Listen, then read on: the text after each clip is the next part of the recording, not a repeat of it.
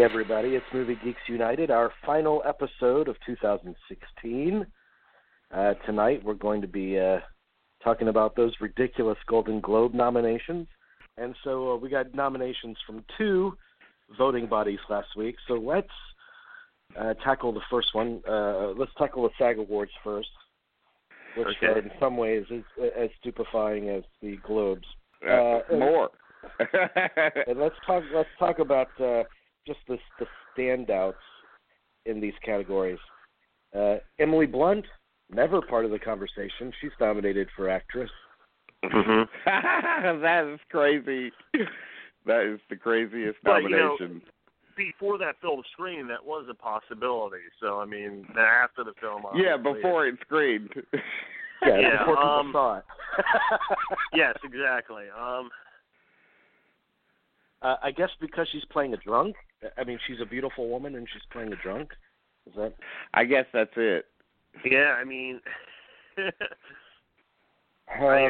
it looks like it's unavoidable that Meryl Streep is in the conversation for Florence Foster Jenkins. Oh, God, please. Yeah, I mean.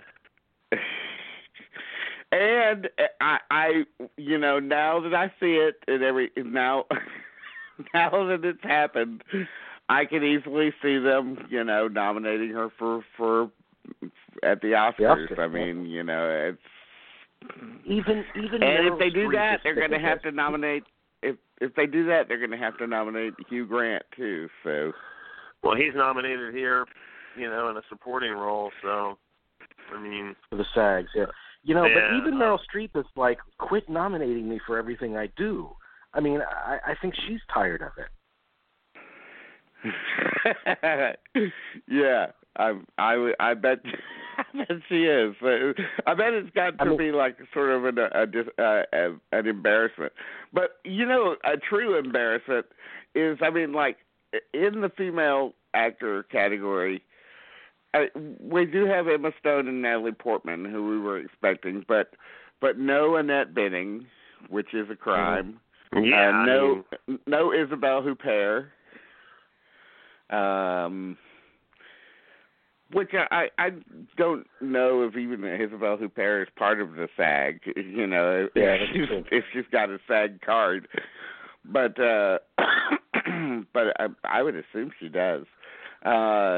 However, they don't really go for foreign picks very often, so I guess I shouldn't be too surprised. But you know what? Amy Adams, I think Meryl Streep should send Sacheen Littlefeather in her place to attend these ceremonies. That would be. Oh God! Here's another one that just kills me. Okay, so best actor. Well, we've got Ryan Gosling, a lot of the people that we're expecting, Casey Affleck for Manchester, Denzel Washington for Fences, Ryan Gosling for La La Land. Those are no surprises. Andrew Garfield gets in for Hacksaw Ridge and not for Silence.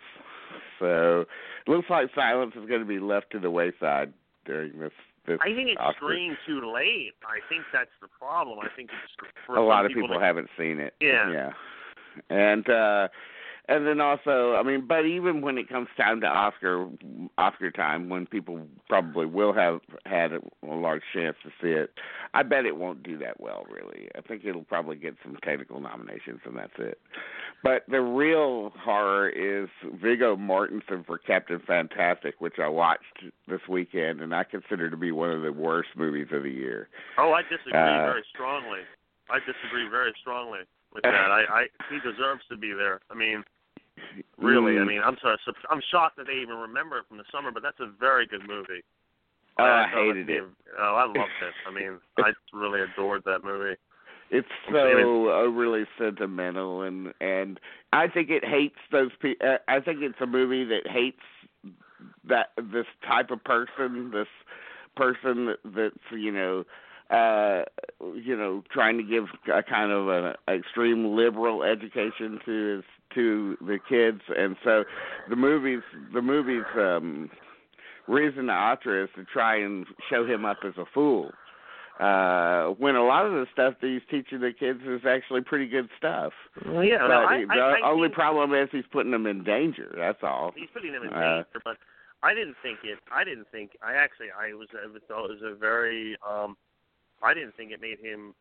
was making fun of him. I didn't think that at all. I didn't think it made fun. I thought it was a very bold movie, because you're not going to get a movie like that to play in theaters generally.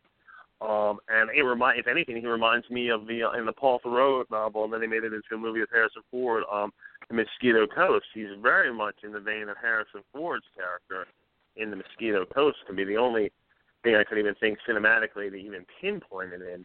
But no, I thought that's a very unique movie. I actually thought it was one of the bright spots.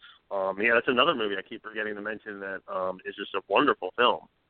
Absolutely wonderful. I liked that the compromise at the end I thought was very worthwhile. But no, I thought it was a very well-made movie. Very well done. I think he certainly deserves to be here. He's probably one of the most unique and interesting actors that we have, and very honest. Well, I will say that he's the best thing about it. Let me put it that way. I'll say that much. But I did not respond to the kids. I didn't think the kids were very good actors, and just the whole story, and the direction, and the horrible song score that is just incessant with irritating stuff. Everything from bagpipes to horrible electronic music to just a terrible scene with them singing a song and yuck. I hated it. I was kind of jealous of the movie, because I've tried to figure out how do you do that? How do you make that into a movie? Because it's to me the movie is almost like paradise in one sense. There's just something very liberating about the movie and the characters, but it's just something I was really jealous, because I've been trying to figure out how do you make that into a movie, and they did it. So I was in some ways very jealous while watching it. But no, you like it because it comes from a book that you thought was unfilmable, and no, it doesn't come from a book. No, I didn't. No. I'm just talking about from how do you do that. No. The story, the lifestyle they live, that he lived. This is a man who has But you're jealous of the lifestyle? Is that a lifestyle that you would like to have? I've never been able to figure out how to do that in a contemporary setting. How do you make that? How do you pull that off? That environment in a contemporary 21st century, and back in my case, late 20th century, but 21st century lifestyle. I was very jealous, because the Viggo Mortensen character sort of at least for me, what we aspire to be, at least me, that poet, warrior, who does he remind you of? Actually, besides Harrison Ford, who does he remind you of, cinematically? Who is he? Well, to me, he was kind of a monster, but but who does he remind you of? Frankenstein. No, Kurt. He is Colonel Kurtz, that is a much more peaceful version of Colonel Kurtz. But imagine if Kurtz if Marlon Brando had not shown up overweight to the set, was basically the magic of lighting, and camera movements and everything. But he's very much like a suburban, if you would, Colonel Kurtz. And that's always been to me. Okay, Golden Globe nominations. By the way, wait, we didn't. We are there any other things in the SAG Awards? No, I guess look. Everything else is television. And we already know your point of contention with Captain Fantastic, so you don't agree with their Best Ensemble nomination for that film. Yeah. Okay. I must say though, this is the first time I've looked at the SAG nominations. I was happy to see them put The Crown. Give that some love with John Lithgow and Claire Foy. Yeah, Lithgow's getting a lot of love for Winston Churchill in that movie. Yeah. So I like seeing that. By the way, I think it's amazing how The Mosquito Coast dealt with this theme before social media. It had the presence of mind to see that this was a concern. Don't you think so? Yeah. Well, Mosquito Coast is a much better film. Yeah, not much of a film. But by the way, a far superior book. I mean, he's a fascinating character. I mean, Mosquito and Toast is like one of my favorite books, but this is a guy who's really just fed up with all of humanity. I mean, really. Yeah. And the way, yeah. Golden Globe nominations. So we're going to discuss, the merits of the nominees and choose what we think will win, and if it differs, what we think should win. What should, what will. Okay. Let's start with Best Original Song. Can't Stop Feeling from Trolls, a Justin Timberlake thing, right? Yeah. City of Stars from La La Land. Faith from the movie Sing. A song called Gold from the movie Gold. Which, by the way, Gold, I'd like to see it. It's another. I guess it's another movie that's just gotten lost, or it's come out too late, or what have you. But it's another kind of performance from Matthew McConaughey where he gained all this weight and shaved his head, and it's another one of those kind of performances that I would think would get attention. But and finally, how far I'll go from is it Moana? Moana. Yeah. Moana. That's probably what will win because it's Lin-Manuel Miranda, who's the toast of the world now with Hamilton and everything. So that's probably what's going to win. And he comes from I don't know. I guess City of Stars from La La Land is also a major player, so I could be wrong on that. Can't Stop the Feeling, of course, is Justin Timberlake, so that has that going for it. Faith from Sing is co-written by Stevie Wonder, and Gold is co-written by Iggy Pop, of all people. Yeah, wow. so that's pretty crazy. But I'm going to go with with Moana. Well, at least you know that come Oscar time, there'll be some interesting performances of these songs. I mean, there's songs with energy in them that if they get the original performers, it could be, good performance numbers. For some yeah, I mean, I fully expect the Justin Timberlake and the La La Land, and I don't think that Singing Gold will make the cut eventually. I really believe that that song from Rules Don't Apply, the title song from that, is going to get nominated when it comes time for the Oscars. But well, we'll get something. That's good. Yeah. Well, I think City of Stars will win. Okay. I wouldn't have a problem with that. I mean, I just think a musical and a really good, should get song. I mean, it's one of its strengths. So I wouldn't have a problem with that. Although they do love Disney, so I I honestly don't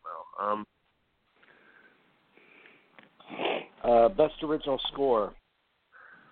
Score for Moonlight from Nicholas Bertel. Justin Hurwitz's score for La La Land. Johan Johansson. I want Schwarzenegger to read. I want Schwarzenegger to read this category. Johan Johansson. I just want to hear him say it. For Arrival, Dustin O'Halloran and Hauschka. For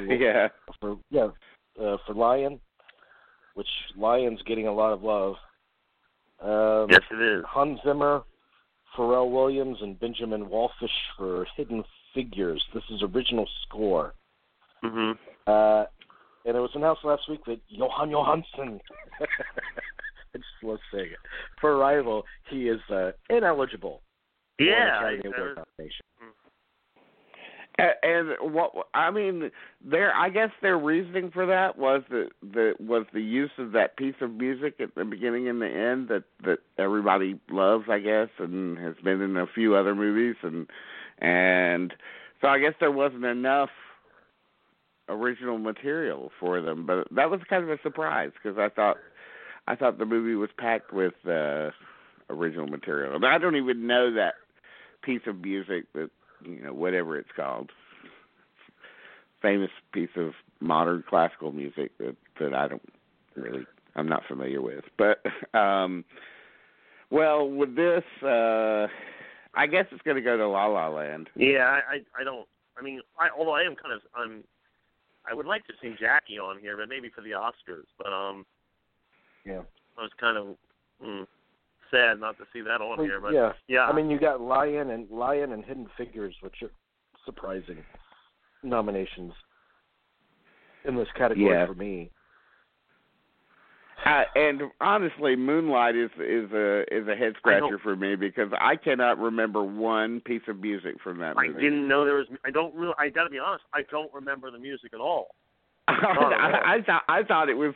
If there was music in that, it totally escaped me. Likewise. I mean, among other I thought things it was in the a completely silent movie.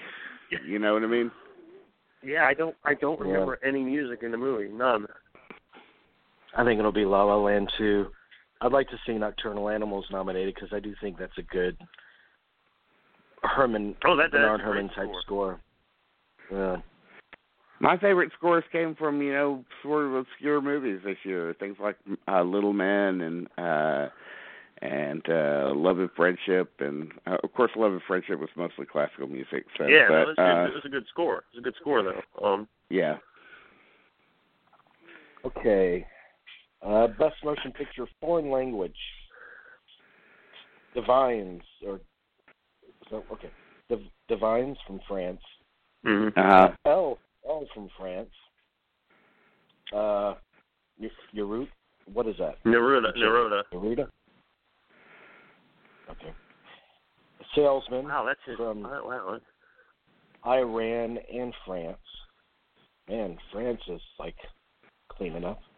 Yeah, I got three on here. Tony Erdmann from Germany, which is out of all these the most acclaimed. The one that's ended up on the most top 10 lists. Mm-hmm. For me, I'm just going by. The Globes can be very unpredictable. I'm going to go with The Salesman from Asghar Farhadi. I have a feeling that Tony Erdmann, is as acclaimed as it is not going to connect with a lot of people. A lot of people find the movie, because it's 3 hours long, and they find the movie rather irritating. But The Salesman is getting a lot of the same kind of notices that A Separation got, and if it's anything like A Separation, it'll probably be very dramatic, and I'm just going with that. So. This is a tough one, because Tony Erdmann has the most acclaim, but you got to figure Elle. I think Elle is Elle the official film for the Oscars for France? It will not. It will not be nominated. Yes, they might get that here though. Then maybe. I mean, yeah, I honestly don't know. If there's an argument for Elle winning, I think the best argument is the fact that it didn't make the short list to be nominated for an Oscar, and there's outrage over that. So they might give it to it here. Yeah, that's true. Elle is 3 hours long. They fuck Tony up Erdmann film, is 3 hours. They fuck up documentary at the Oscars with more regularity than usual. Yeah. Sorry, I used the F word so much there. That's all right.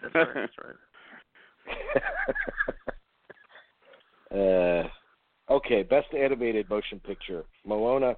My Life as a Zucchini. That's the story of my penis.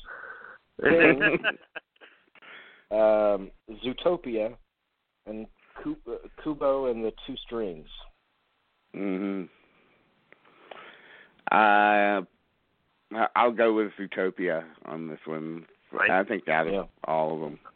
I think Zootopia. Although if it was just for me, I would give it to Kubo and the Two Strings. But I think Zootopia is the far and away the favorite. I am surprised Finding Dory is not on this list. That just wasn't embraced. No, it was not. It's not a bad movie, by the way, but it just wasn't. But I am kind of. I am stunned, and Sing, even though Sing has not come out yet, you know it's going to be on there. Yeah, I mean, I expect, for the Oscars, they're going to go with Red Turtle over Sing, and but who knows? This is My Life as a Zucchini, which is eligible for the foreign film nomination. It comes from Switzerland, so there could be 2 nominations for My Life as a Zucchini. Actually, I mean, since this is the foreign press. Wouldn't best foreign film, shouldn't American movies be up for foreign film too? for a lot of the voters, American movies are foreign films, right? Or am I wrong? This is true. Anyway, I don't know what the foreign press is. I mean, I don't know if they're foreign press people or if they're American people who are or international people who are assigned to the foreign press. I have no idea. And by the way, neither do many of the nominees. I mean, they even meet these people, and they always comment on how you're an interesting group, meaning, I don't know who the hell you are. I don't know. I guess Zootopia will take it. By the way, did you guys watch that Hollywood Reporter roundtable with the animators? And and the animators from most of these films, I think, except for My Life as a Zucchini, were represented. And then there was Seth Rogen sitting in the middle of them, and he was like, what the hell am I doing? It was interesting. The sausage party was not is not part of the. Not that I expect to be part of the conversation, but it's completely just left out. I mean, thank God. But worst movie of the year. Seth Rogen actually contributed a lot to that conversation, and he knew. He was very, very articulate about what he was trying to do with Sausage Party and the testing process, and how he tested various phases of it, and all the animators were nodding in agreement. That the lifers in the animation all knew where he was coming from, so he didn't embarrass himself with that roundtable. Best screenplay motion picture. Damien Chazelle for La La Land. That's a paper-thin screenplay. Tom Ford for Nocturnal Animals. That's odd. That's not going to be in the finals for Oscars. Barry Jenkins for Moonlight.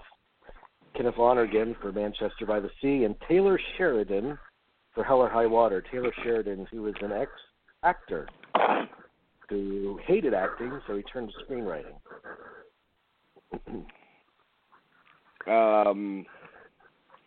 Well, it's going to be between Barry Jenkins and Kenneth Lonergan, but it's probably going to go to Barry Jenkins for Moonlight. Barry Jenkins, really? I just think it's the zeitgeist. I don't think that it has anything to do with the quality of the screenplay. I just feel like there's. I mean, that's the only thing that I can attribute the entire love of Moonlight to is the zeitgeist. It's like, oh, it's black and it's gay, and we got to show love for those two groups. So I think that's what it's all about. I see where Dean is coming from, and he's right. There is going to be this push for Moonlight. Especially, God, how do I say this? Because I think in place of Moonlight, it might have very well been Birth of a Nation. I'm just saying it's true. And given, I do think people are going to use this film not so much for the merits of the film, but just to make a statement. And I think that's the worst thing you could do. Yeah. So if Moonlight doesn't get Oscar nominations, which of course it will, but say it doesn't, will the next year they be mounting an Oscar So Straight campaign? Maybe. I mean. Oh yeah. I mean that's definitely something I never happen. thought I'd see in my lifetime. I mean, the only problem is universally agreed. The Oscars are pretty much the gayest affair every year. Yeah. Just in terms of true. their pageantry. Yeah. Okay. Yeah. I mean, the only problem was The only problem with a lot of gay-themed movies is that a lot of them are really terrible. I mean, and, he's right. And even gay people will tell you, boy, I wish gay people could make better movies. I mean, because they are just, I'm sorry to say, but like when 90% of the time they're just like, ugh, they're awful. But occasionally we get something like Blue is the Warmest Color or something like that, or Carol. lesbians are cool. Yeah, lesbians are great. I mean, lesbians are better. Yes, they end up being better movies than the. I mean, isn't it also that Barry Jenkins is straight though? I don't know what his sexual orientation is. No, I think he may be straight. So there is. Get down to the bottom of that. So you just take that into consideration. I mean, that I didn't see see that as a double pun. Yeah, I really didn't. Best Director Motion Picture: Damien Chazelle, La La Land; Tom Ford, Nocturnal Animals. By the way, I'd really like to see Nocturnal Animals. I still haven't had a chance yet. It's a good movie. Good movie. Good. Mel Gibson, Hacksaw Ridge. Barry Jenkins, Moonlight; Kenneth Lonergan, Manchester by the Sea. Well, it's very telling that writer-director pairings this year. It's the auteurs at work, really. Yes, pretty much all of them except for Gibson. That picture of Mel on the website is just. Yeah.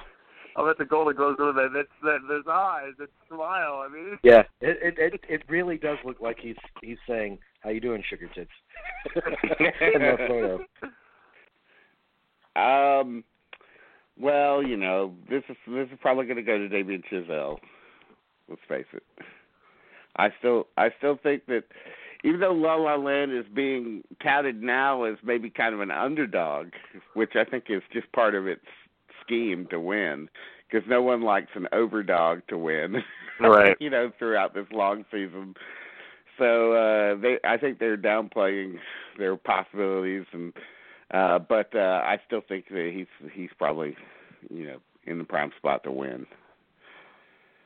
Doesn't it look like in that photo? I guess you guys are looking at the same page I am. I mean, Kenneth Lonergan looks like a writer. He looks like he's never smiled a moment in his life. Look at that. I wouldn't either if Margaret was handled the way it was. Oh, yeah. Do you think that Mel Gibson was nominated just because this is the Hollywood Foreign Press, or do you think he really has a shot at making the top 5 for Oscars? It's a tough call because I think he's made like a very tight film and everything, but I don't know. I don't know. If he made it, that would be incredible. It would be the story of the nominations, to be very honest with you. Yeah, it would be. It would be. I think he'll win the Globe. I'm going to go with him in this category. Wow. Okay. Best performance by an actor. Oh, you want me to defend that choice? You don't need to. It's a valid. I mean, it's a valid choice. It's the Globes, and they love the Globes, stars, and they bring up Mel Gibson every single year, and they love the comeback, and that whole thing. I mean, the Globes awarded. I can't think of the instances, but the underdogs like. Did Mickey Rourke win the Globe, or did Sean Penn? I think he did. Actually, yeah, he did win. Yeah, so that's one right, example of how they go with the underdogs, because that's a good PR. It's a good story. Yeah. Best performance by an actor in a supporting role. Oh God, my screen is cracked. So. Okay. Mahershala Ali. Yes. Moonlight. Jeff Bridges, Hell or High Water. Simon Helberg. Good God, for Florence Foster Jenkins. Just looking at the picture of him, I was punching in the face. Who did they pay? How much did they pay that they fought on the Hollywood Foreign Press to get Florence Foster Jenkins in here? I mean, Jesus Christ. I'm sorry. Come on. Well, if Simon a Helberg? perfect lightweight movie for them. And especially since they've split it off into comedy and drama, So we knew that Florence Foster Jenkins was going to get some Globe nominations for sure. I mean, but this is ridiculous, though. But Simon Helberg is kind of a surprise in some ways because, a lot of people who saw the movie commented on him being, and his is really truly the supporting performance of the movie. A lot of people are trying to put Hugh Grant as the supporting, but he is the co-lead. I mean, he has more screen time than Meryl Streep has. So, but Simon Helberg, who plays the piano player that accompanies Streep, is was a performance that charmed a lot of people, and I guess he's okay in it. I hated the movie though, but it's not for everybody. Okay, also nominated in that category: Dev Patel for Lion and Aaron Taylor Johnson for Nocturnal Animals. That was a surprise. That's the big surprise. I mean, because it's an interesting performance. But has anyone else seen the movie? Here? Okay. No, right, but I can't talk about it then because it's just. Such he's a bad guy in it, right? He's the villain. Yes. But wait, I guess that's the. Yeah, I mean, it's an interest. It's not. I mean, I'm not against the choice. It's just an interesting choice. I mean. I was surprised most everybody was surprised that it wasn't Michael Shannon instead of. Yeah, I mean that's the one you think of. Here it's going to be Mahershala Ali for Moonlight, and he's going to win the Oscar too. Oh yeah. I mean that's yeah. Okay. I'll go with that. Yeah. Best supporting actress: Naomi Harris for Moonlight, Nicole Kidman for Lion. God, I guess I got to see Lion now. We got to have to open. I mean, Octavia Spencer for Hidden Figures, Michelle Williams for Manchester by the Sea, and Viola Davis for Fences. I saw a clip from Fences. And, I think we're all agreed. Viola Davis, it's hers to lose. It's pretty locked in. Yeah. But if there's something going on, it's a little disturbing seeing the amount of snot that Viola Davis produces. Yeah. I was going to say that, man. Yeah. I don't know about that choice. I really because I know that it spells pure raw emotion, stuff like that, but you have to take into account, it's there in Doubt. I mean, it's very pronounced in that crying scene in Doubt, and it was astonishing then. And I understand that you can't necessarily help how your internal fluids work when you're actually crying. But it feels like too much. It feels like too. I don't know how to say it. I sound like an asshole when I say it feels too showy. Because that's just the way she cries. I mean, the rivers of snot coming out of her face. I haven't even seen the movie yet, and I just know I won't be able to keep a straight face when I see it now. Thanks, Jamie. Thank you so much. It's just not something that you definitely need to see in a crying scene. It's, where's the snot? I have a problem with that too. Because I know that in my face, even if I was crying a lot, I'd be wiping the snot off. Right. I'd be like, I got to get rid of the snot on my face. So I wouldn't just leave it there for the show. Yeah, I'm sure she thinks it's very dramatic, but it's not. It's just not something I want to see, and I also don't want to see people pissing and shitting in movies. It's not. Well, that's what they do in Kings of the Road. Wim Wenders is shit all the time in that movie. But I agree, Dean. I agree with that. So I hate that where they show especially women going to the bathroom, talking to someone, and they're I hate that. You needed this in the movie? Really? I'm into that though. I don't really. Okay. Best performance by an actor in a motion picture, musical, or comedy. Colin Farrell for The Lobster. Ryan Gosling for La La Land. Hugh Grant for Florence Foster Jenkins. Jonah Hill for War Dogs. Ryan Reynolds for Deadpool. You know, prior to last week, I'm telling you, I would say, what the hell is Ryan Reynolds doing there?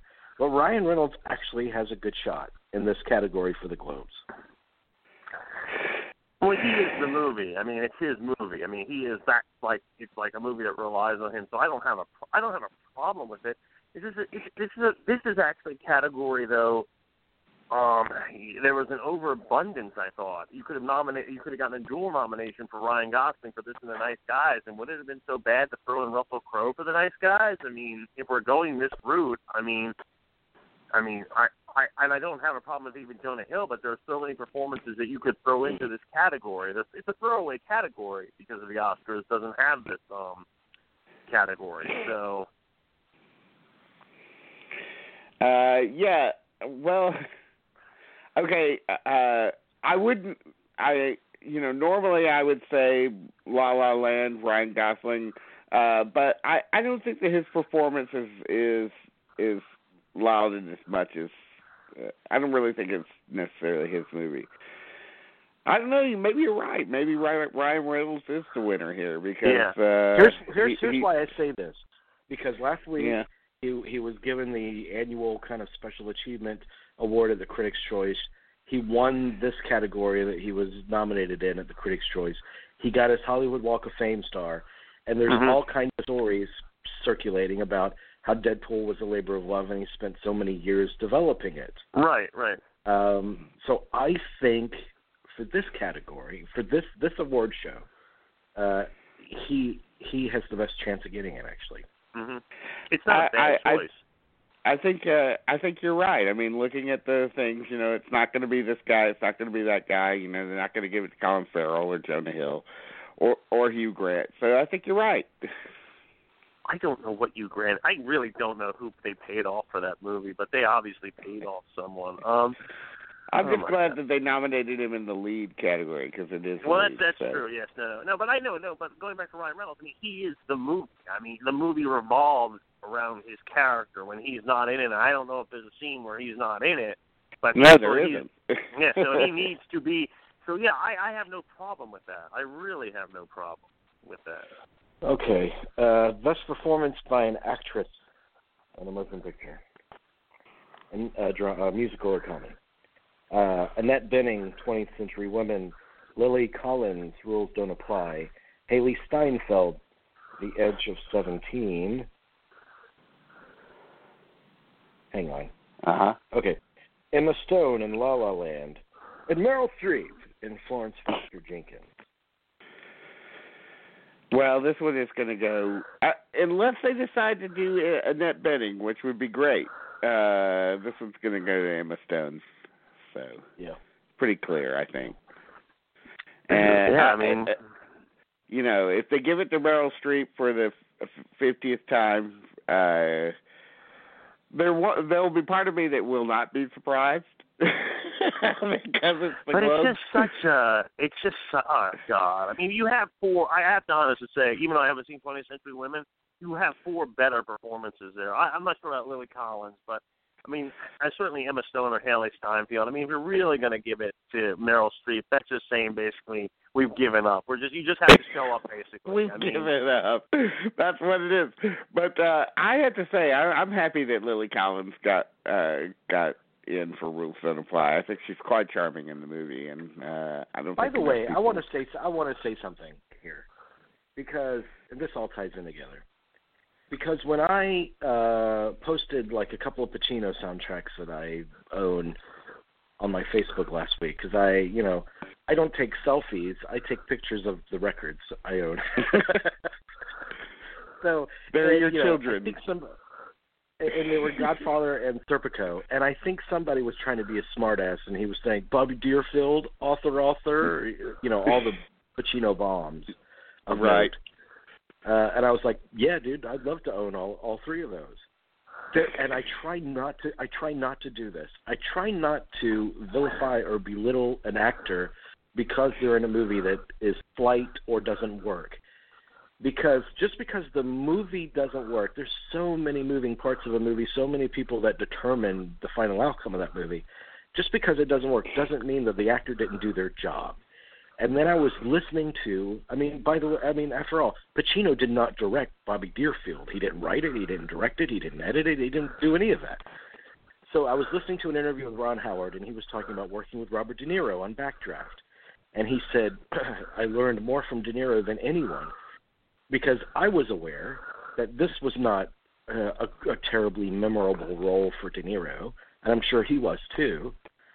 But he said De Niro requested an extra week to prepare for it.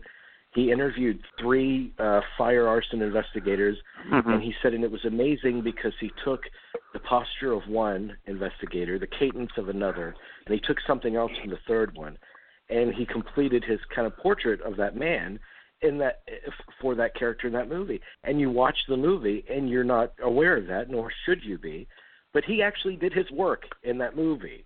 As an actor, he did what he was supposed to do. Oh, I think he does that for a lot. I think there's a tendency to belittle the creative process or an actor because they're in a movie that's kind of less than. But they still put in the effort, and I think it's such a snobby kind of elitist. What movies have you made, dude? I mean, seriously. I hate it. So what reminded you of this, though? Meryl Streep. If Meryl Streep wins or if she's nominated, don't hate on her for it. She didn't nominate herself, and this part might have actually been very challenging for Meryl Streep. I mean, she might have been scared. That's what I'm saying. I'm positive that it was difficult because Meryl Streep can really sing. So the difficulty comes in doing everything the opposite way for Florence Foster Jenkins. And I'm not saying that you guys do that. I'm just saying in general. Yeah. I know that the basic feeling will be to shit all over Meryl Streep if she gets a nomination. Oh yeah. And I think we should work against that. Yes.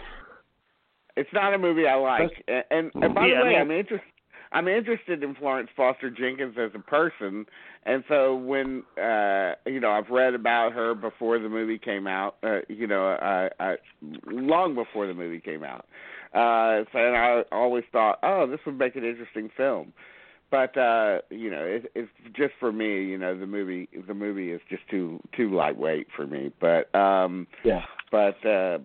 she did a fine job. Best performance by an actor in a motion picture drama: Casey Affleck, Manchester by the Sea; Joel Edgerton for Loving; Andrew Garfield for Hacksaw Ridge; Viggo Mortensen for Fantastic; and Denzel Washington for Fences. So I will say this, Dean, or I'll ask you this. I mean, this is a SAG and a Golden Globe. So do you think he's a serious possibility? He's locked in, I think. But I think it's going to be Affleck. I think it's going to be Affleck, Garfield, Mortensen, Washington, and Gosling. I think Loving's going to be totally forgotten, I think, this year. So, but unfortunately, because it's a low, very, very, very low key movie. So yeah, I think those are going to be the nominations. I'm going with Casey Affleck. I'm going with him, even with the they're trying to drum up the controversy with his past and everything, and trying to equate it with what happened with Nate Parker and Birth of a Nation. But I don't think that's going to stick. So I'm sticking with Casey. Yeah, Casey's the one to go with. I mean, definitely. I mean, he's the one that's the performance to beat this year. So. Yeah. Best performance by an actress in a drama, I go with Casey Affleck too. Yeah, not definitely. For actress, but for the category we just talked about. Amy Adams for Arrival. Jessica Chastain for Miss Sloane. That movie really came and went, didn't it? Well, I mean, it's released this weekend. It released on 2,000 screens, and it made it made just a little over $2 million. So it had an $89 $89 screen average on Friday. It came out 2 weeks ago in my little town of Lakeland, Florida, and it disappeared in a week. So I didn't think it. I mean, we don't get any movies first here, and it came out 2 weeks ago here. Isabel Huppert for Elle. Mm-hmm. No, that was the Dennis Quaid, Meg Ryan. That was actually a remake of the 1940s. Yes, thank you. By the way, DOA, the Dennis Quaid, maybe my favorite movie poster of all time. What? It's just some kissing, isn't it? No. That's the video. The original one sheet is like him with his arms spread out on the face of a clock. Oh. I love that image. Mm. Isabel Huppert for Elle. Ruth Negga for Levin. And Natalie Portman for Jackie. Oh, let's see here. I'm going with Natalie Portman. I'd go with Natalie Portman too in this.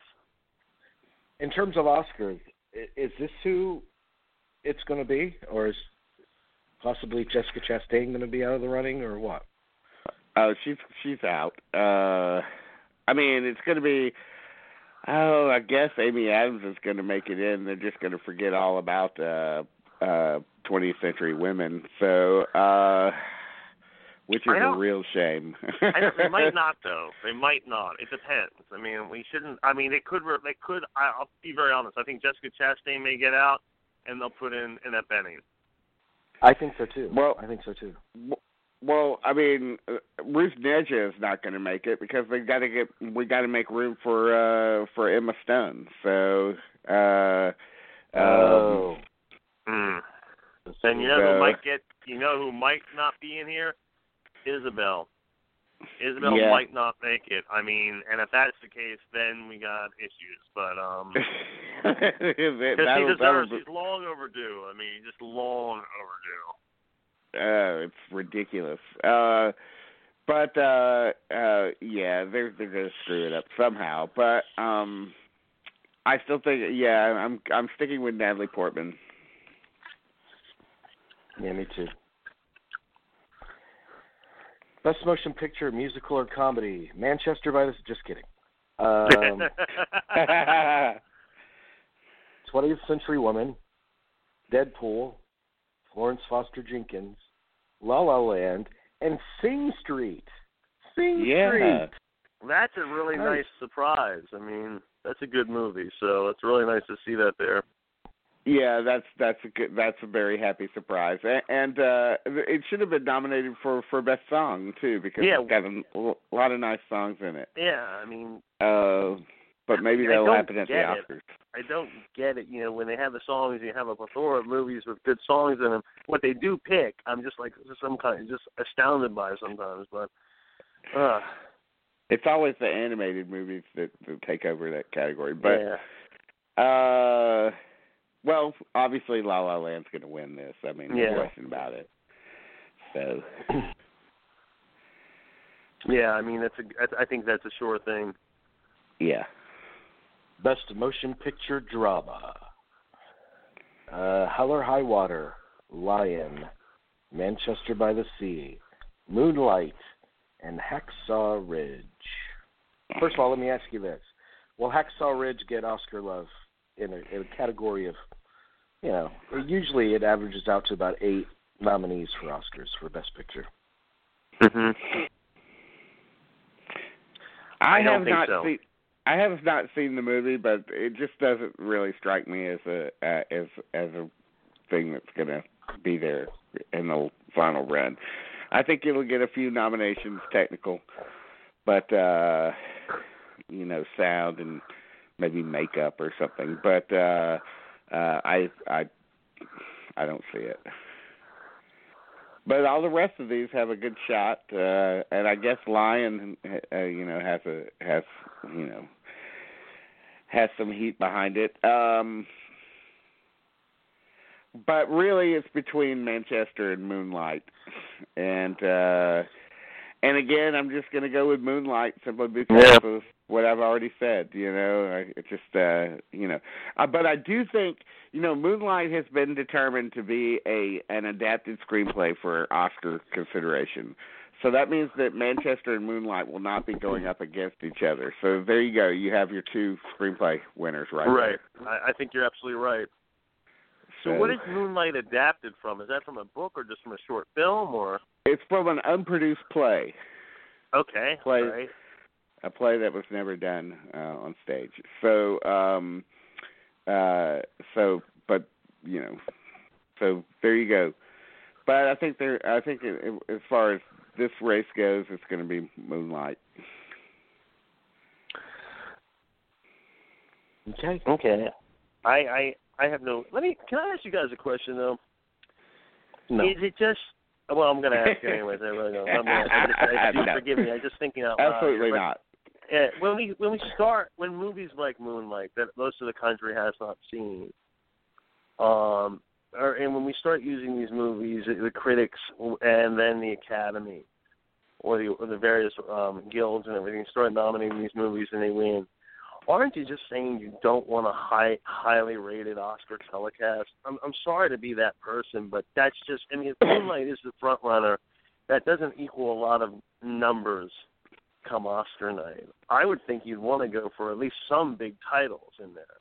Moonlight's just not. It's not what we would call like a far-reaching. It seems to appeal to a specific group. No, I'm not just like a very. Like, how do I say it? A very coastal movie, for lack of a better word. Mm-hmm.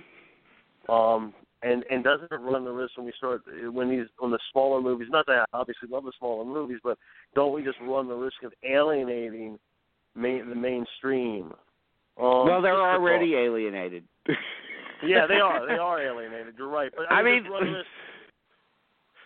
there's nothing we can do to pull them back in. I mean, like. I guess if we consider the mainstream to be the middle of the country, well, we see what the middle of the country thinks of Hollywood by the comments boards on Variety and Hollywood Reporter, which are by the way are linked into the Drudge Report. Yeah, I mean right there, you're already getting the cream of the crop. I mean.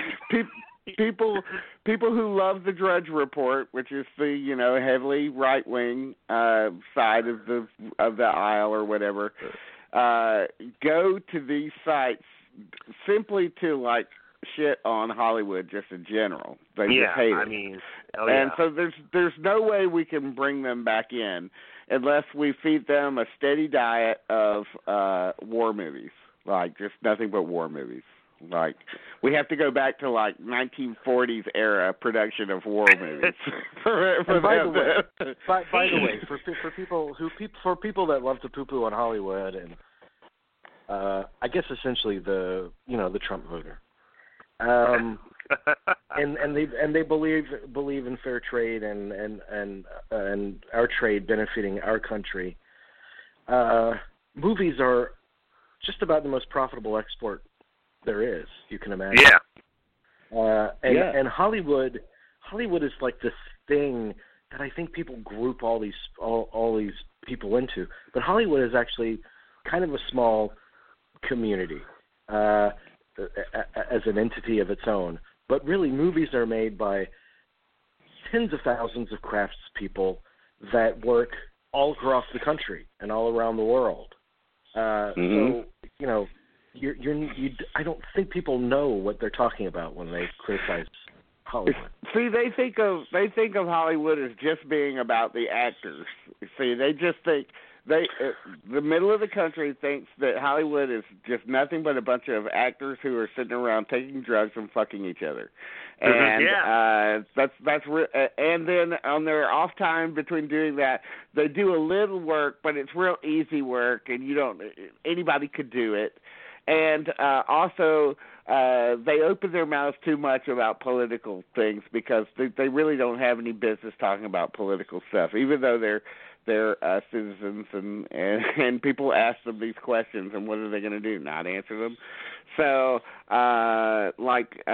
so that's the way they look at it. They don't think about the fact that Hollywood is filled with a lot of craftspeople and artisans who are like doing the kinds of jobs that like electricians and plumbers do on a regular basis throughout the entire U.S. They don't think about those people because they're not thinking about it as an industry with a lot of different things. They're not thinking about also the executives that are really kind of probably politically aligned with them, more often than not because they're money men.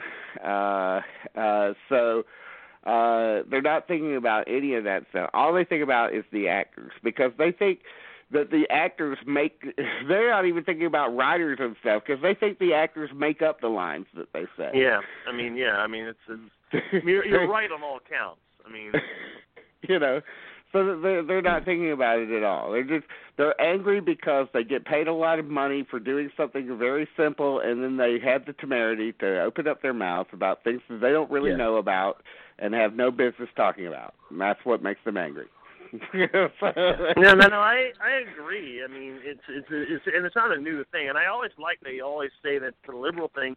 Remember, the ultimate showbiz presidency is Ronald Reagan.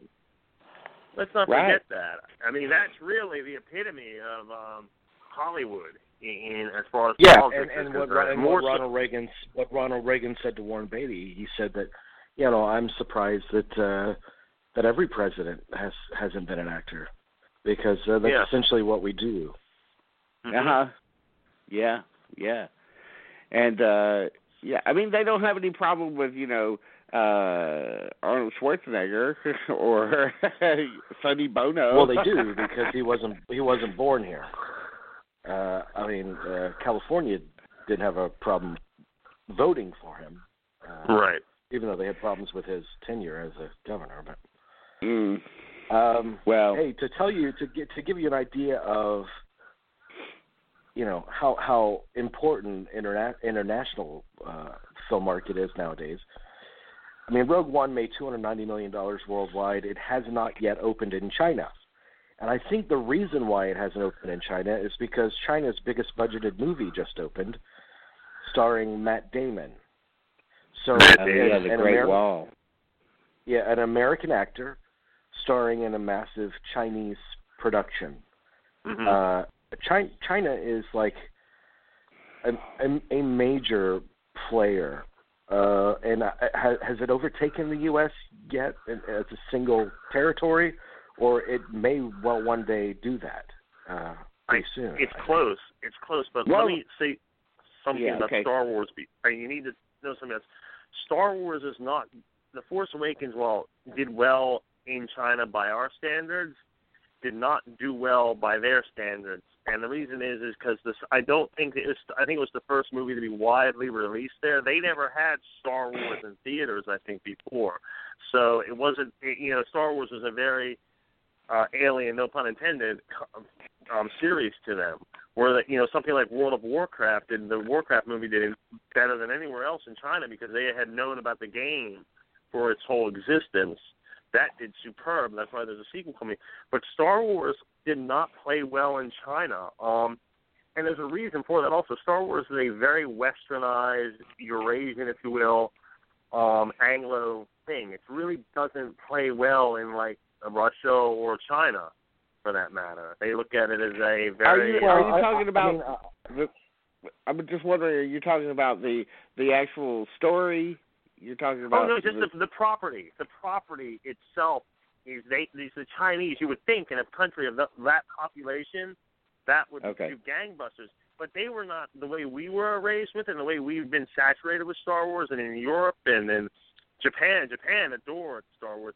But China, because it was, did not have until I think it was 2005, I think, is when they started letting a lot more Western movies in.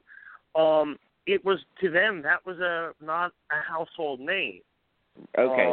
Yeah, I but think there's also the I think themes it's just a matter of time. I Yeah. think that's going to build now that they have the new series, and there's a Yeah. lot of tenets of Star Wars that I think can resonate. I mean, if you think about the mysticism and mythology of Star Wars and the Force and all of that kind of stuff, I think it could resonate in the Chinese culture once it permeates. It could.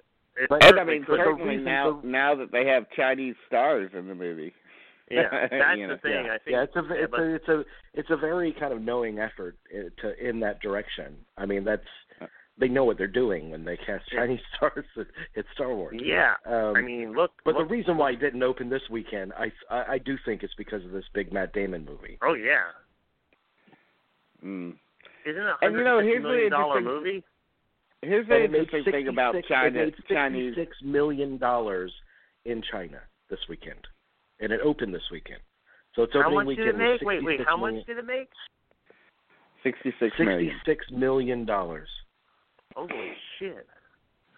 Well, here's the interesting thing about China too, though, is that as much as they're turning out to be an important place for us to open our movies, their movies do not come over here.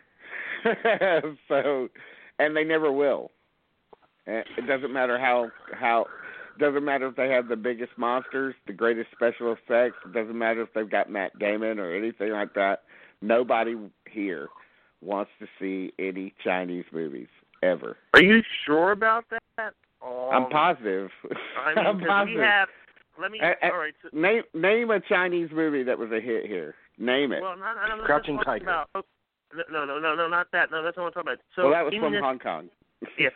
In this area, we have. Well, it's the same point, though. I mean, you're saying that. I mean, it's not just China. I mean, it's kind of any foreign property. How much of a chance does it have of being a huge success in America? None. As opposed to our properties that do have a chance of succeeding overseas. And I think it's embedded in the culture of America, in that we have no interest in leaving our backyard or knowing about anything But I do want to bring to your attention a phenomenon that you must see in Atlanta and even Lakeland, or maybe not. We have theaters in this area that will cater to show a lot of Bollywood movies because that's part of the. But then you have a couple other theaters that will show some Chinese language movies, like they're really like bottom of the gutter kind of stuff.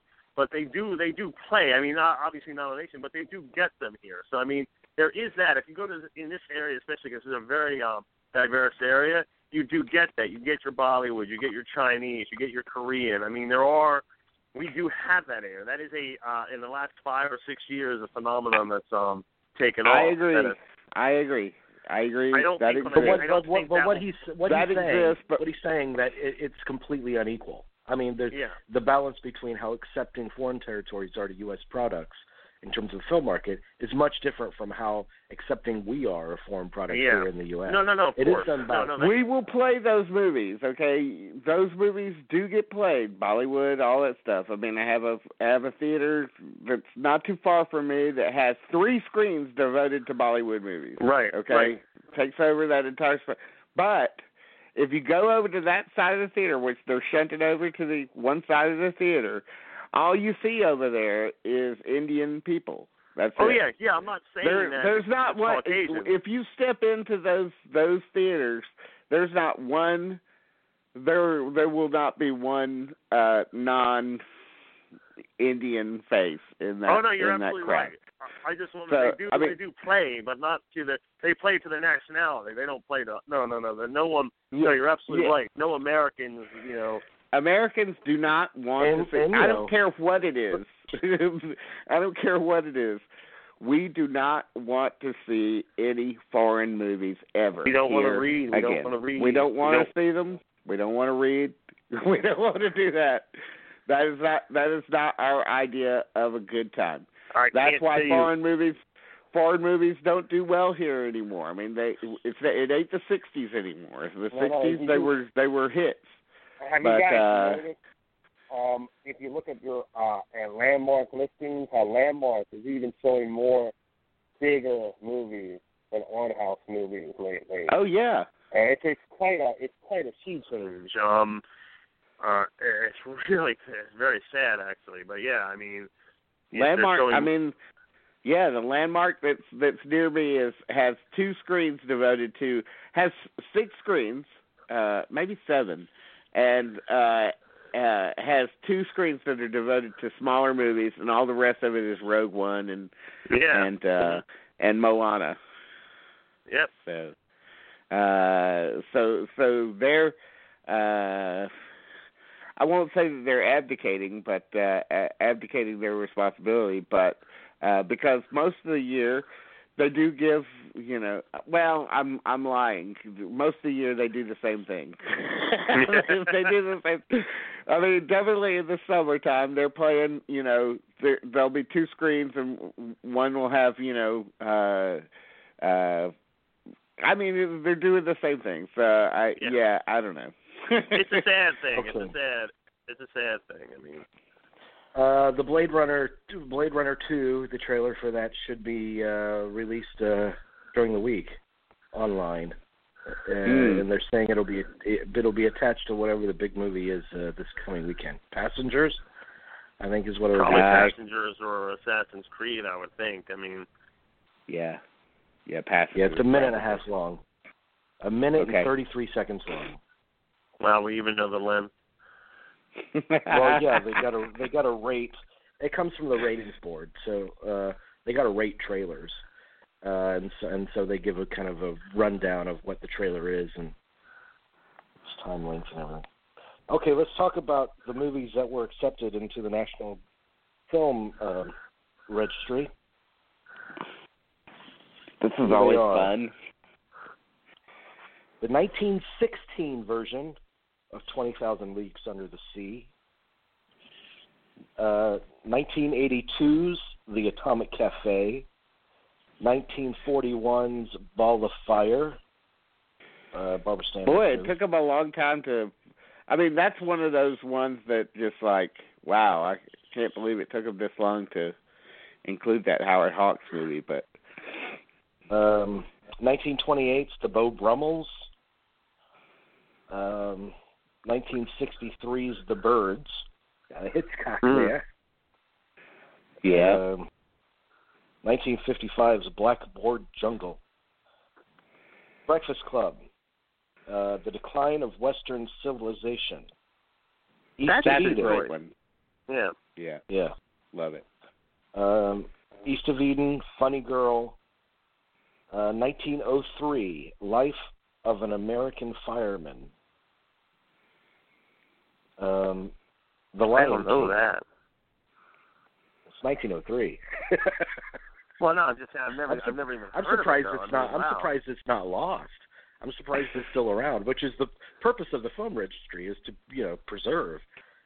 So I'm glad that they're able to do that. Lost Horizon for 1937. Musketeers That's a good choice. of Pig Alley. Musketeers of Pig Alley from 1912. Paris is Burning. John Borman's Point Blank. Oh, cool. The Princess Bride. So every woman in the country is happy about that. Putney Swope from 1969. Cool. Rushmore. Wow, that's a shocker. The Solomon Sir Jones films that were produced between 1924 and 1928. 1928, Buster Keaton, Steamboat Bill Jr. That's another one I'm surprised that it's taken them so long to preserve. 30-minute documentary from 1982 called Suzanne. Thelma and Louise. A Walk in the Sun. And that's a war movie, right? Is that? Yeah. Okay. 1945. And Who Framed Roger Rabbit? Lots of 80s and 90s hits. So I guess that either shows that we're getting old or yes, they're that's what it shows. Running out of. I guess that's what it is. But that's what it shows, because there is a great diversity in this list, though. I mean, you go from 1903 to 1990. You know. Yeah. Yeah. I mean, you know, I'm really happy for Ball of Fire and Steamboat Bill Jr. and Lost Horizon, Point Blank. Those just feel like movies that should have been inducted by now. You know, those just. I guess I'm happy, you know, that they're, you know, including the crowd-pleasing movies from the 80s and the 90s. You know, I don't think that they're really great movies, but I would probably go with something else. But like with the inclusion of The Birds, you know, like I don't know what other Hitchcock movies have already been inducted, but my guess is that they still haven't inducted things like The Wrong Man or Shadow of a Doubt. I could be wrong. But well, I mean, but the goal of the film registry, and maybe I'm wrong, but it's not just to reflect the greatest movies, which could be subjective, but to also preserve the culturally significant work. Yes. And I mean that's the reason behind, you know, including something like those films of the pastor. I think it's films of a pastor speaking, that those Sir whatever films from the 20s, and then of course the Life of the American Fireman, a movie from 1903. So that, you know, I mean that's all that stuff, you know, makes sense. You know, I mean they've included, you know, in the past they've included, you know, a short film of a bridge, you know, falling, you know, a bridge collapse, and all it is a film of the bridge collapsing, and that's it. It's like a minute and a half long, but that's in the registry because they wanted to preserve it as a piece of documentary information. Do you remember the title of that documentary that was made about the film registry a couple of years ago? It's worth watching. Those amazing images, yes. Or something those like amazing that. Is that what it was called? Yeah, I remember. Yes. Oh, yeah. Yes. Yeah. Yes. So if you want to know more about the film registry, watch that documentary. Okay, before we close tonight, here's our list. It's from Slant magazine, which isn't a magazine; it's online. But let's just say Slant magazine, just for the sake of everybody. Here's a list of the 20, because it's the year end here, 20 worst film follies of 2016. Wow. Only 20? Yeah. They're not in numbered order, so I'll just read them off. Ben-Hur. God, I forgot all about that. I mean, that wasn't too long ago, but yes. August. Which is actually, you know, it's actually, if it were a Lifetime movie, it would be called Ben-Hur, The Chastity Bono Story.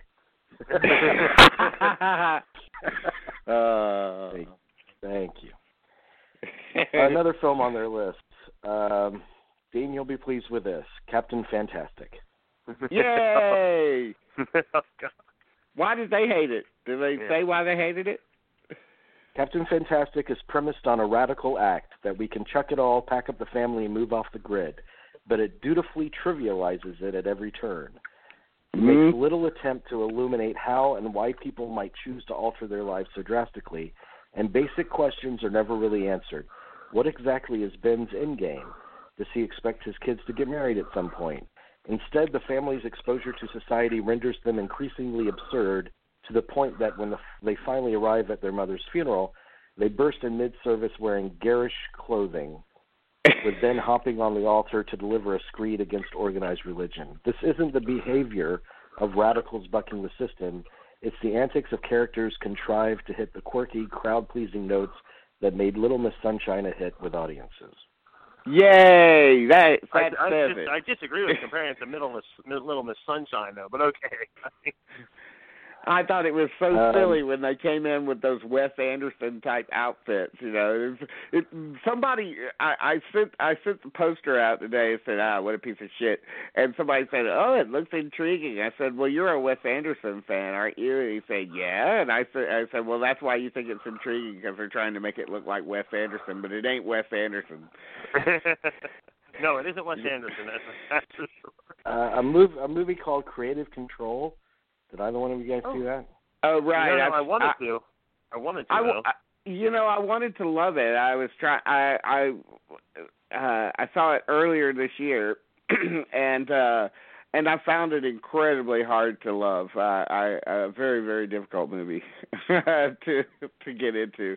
It's about it's sort of like in a way, it's sort of like that upcoming movie, The Circle, where it's a new kind of Google glasses that transforms your life, and this guy uses it to find him a girl, basically.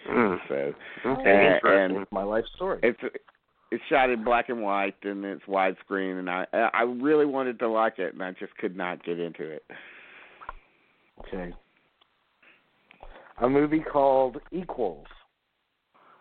Oh, I wanted to see that, but I heard it was pretty bad. So that's that piece of shit with Nicholas Hoult and Kristen Stewart. And Kristen Stewart. Again, another movie that I said, nope, cutting it off right now, because it really didn't take me long to figure this out, but it was a complete rip-off of THX 1138, which is, it's a futuristic society. Everybody's running around like robots.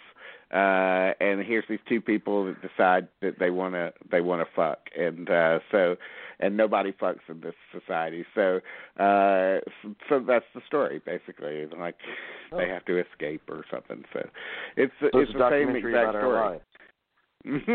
Okay. The Eyes of My Mother. That's on demand right now. I don't even know what that one is. It's a horror film. It's in black and white. It's getting the kind of praise that Goodnight Mommy got last year. Okay. About a girl that is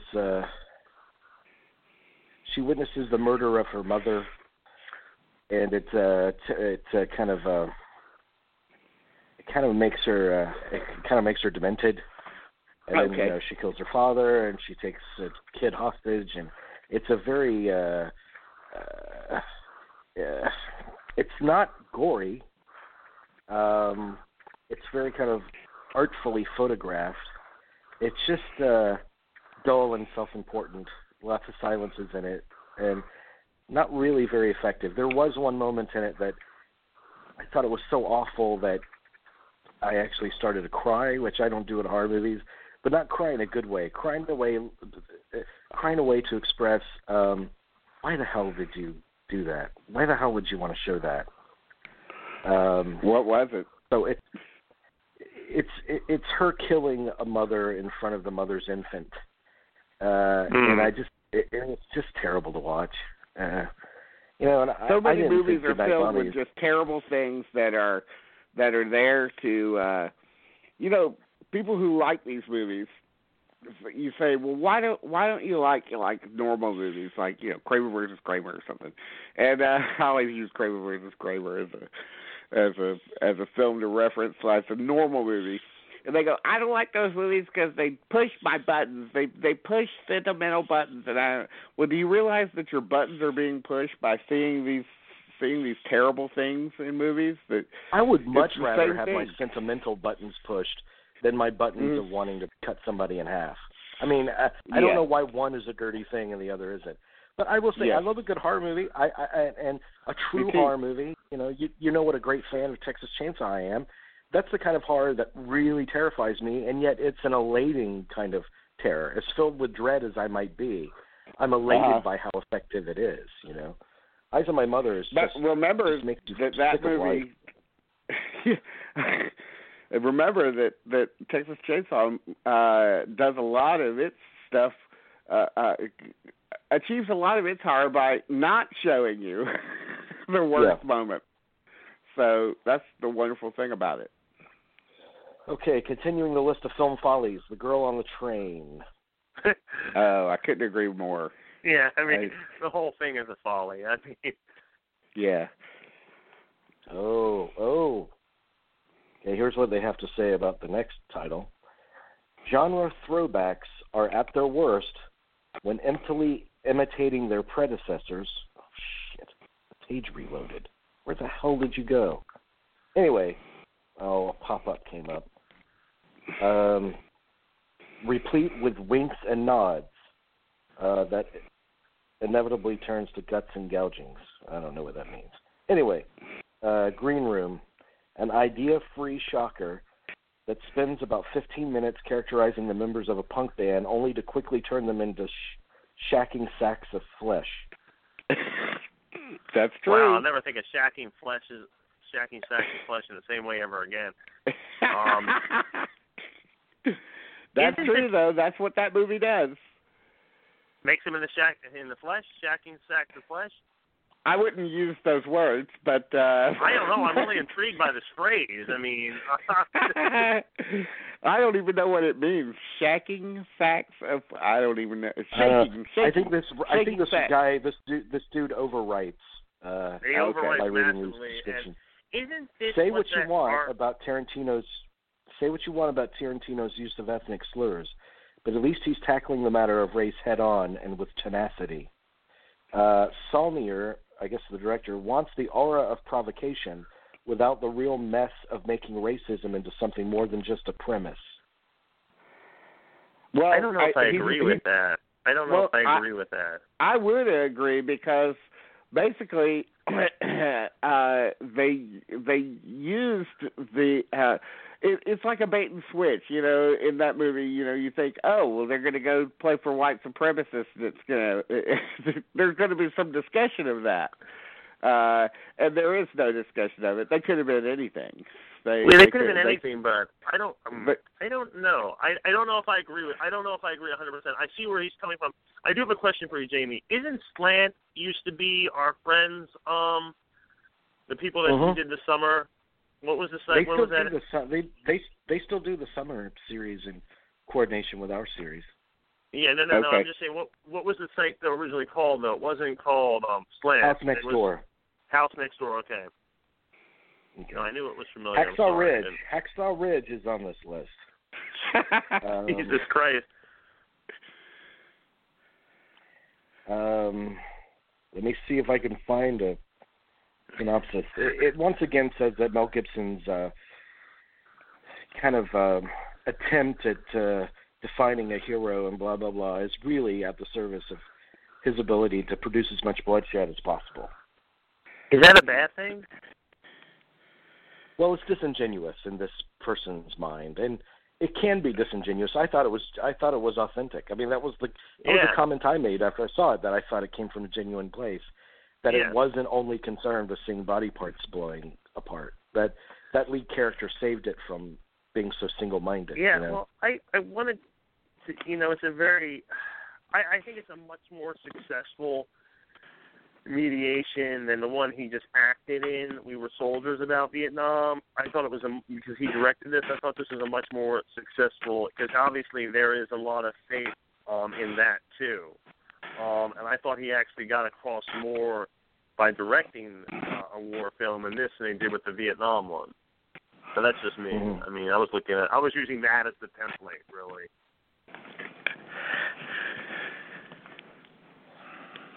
Hillary's America. Oh yeah. Go right. That's a Dinesh D'Souza movie, right? Isn't it? Yeah. Oh God, don't get me started on that. That guy thinks he's doing the victory dance still right now. He thinks his film played a part in that. He really does. He's going to become the head of the National Film Registry. Did you hear that? Oh God.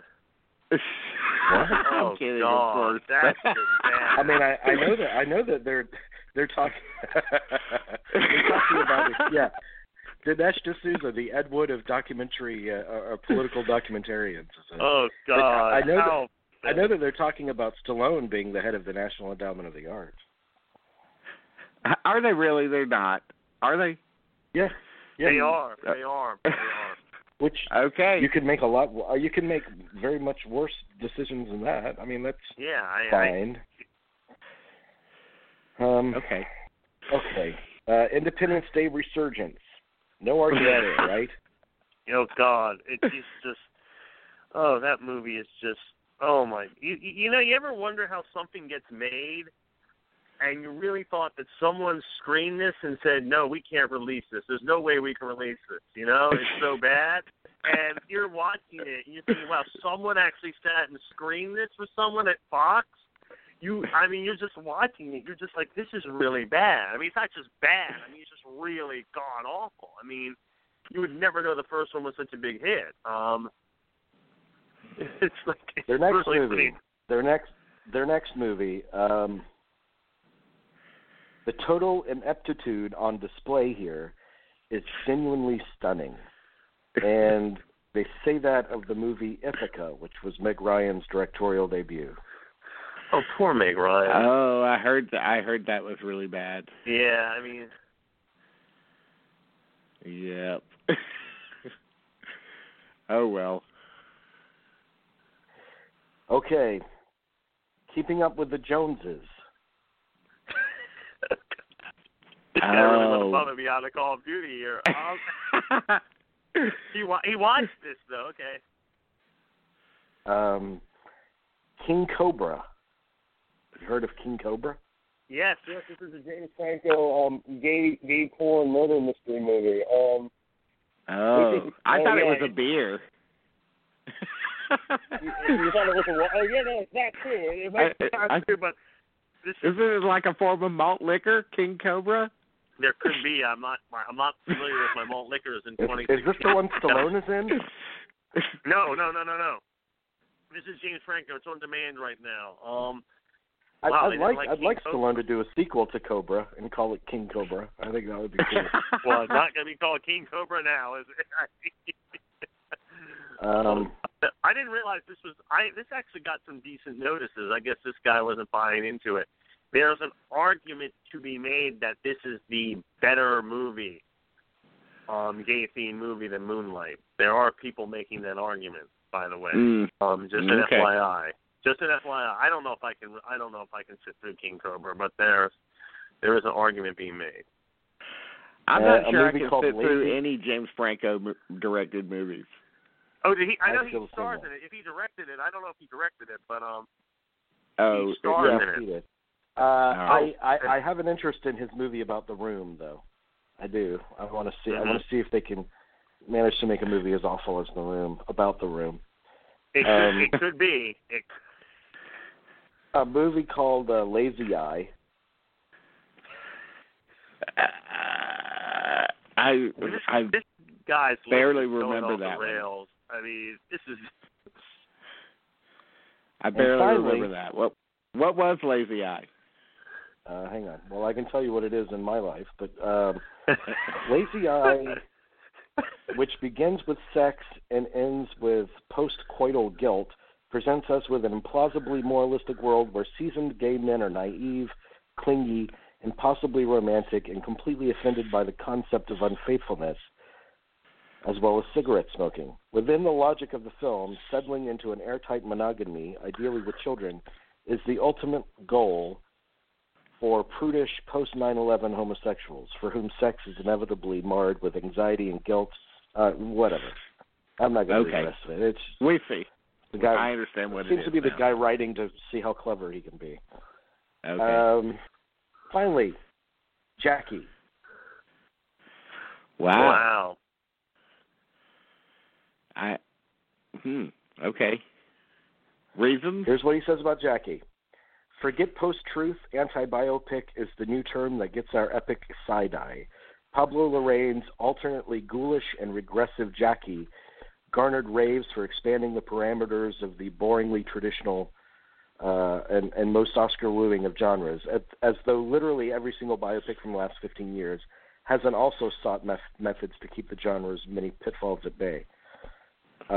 Failing to distinguish itself from all other historical drag reviews of late, Jackie indulges in the hoary strategy of placing an iconic figure from a global event under the microscope in order to give its central actor a chance to flex her muscles against the binds of mimicry.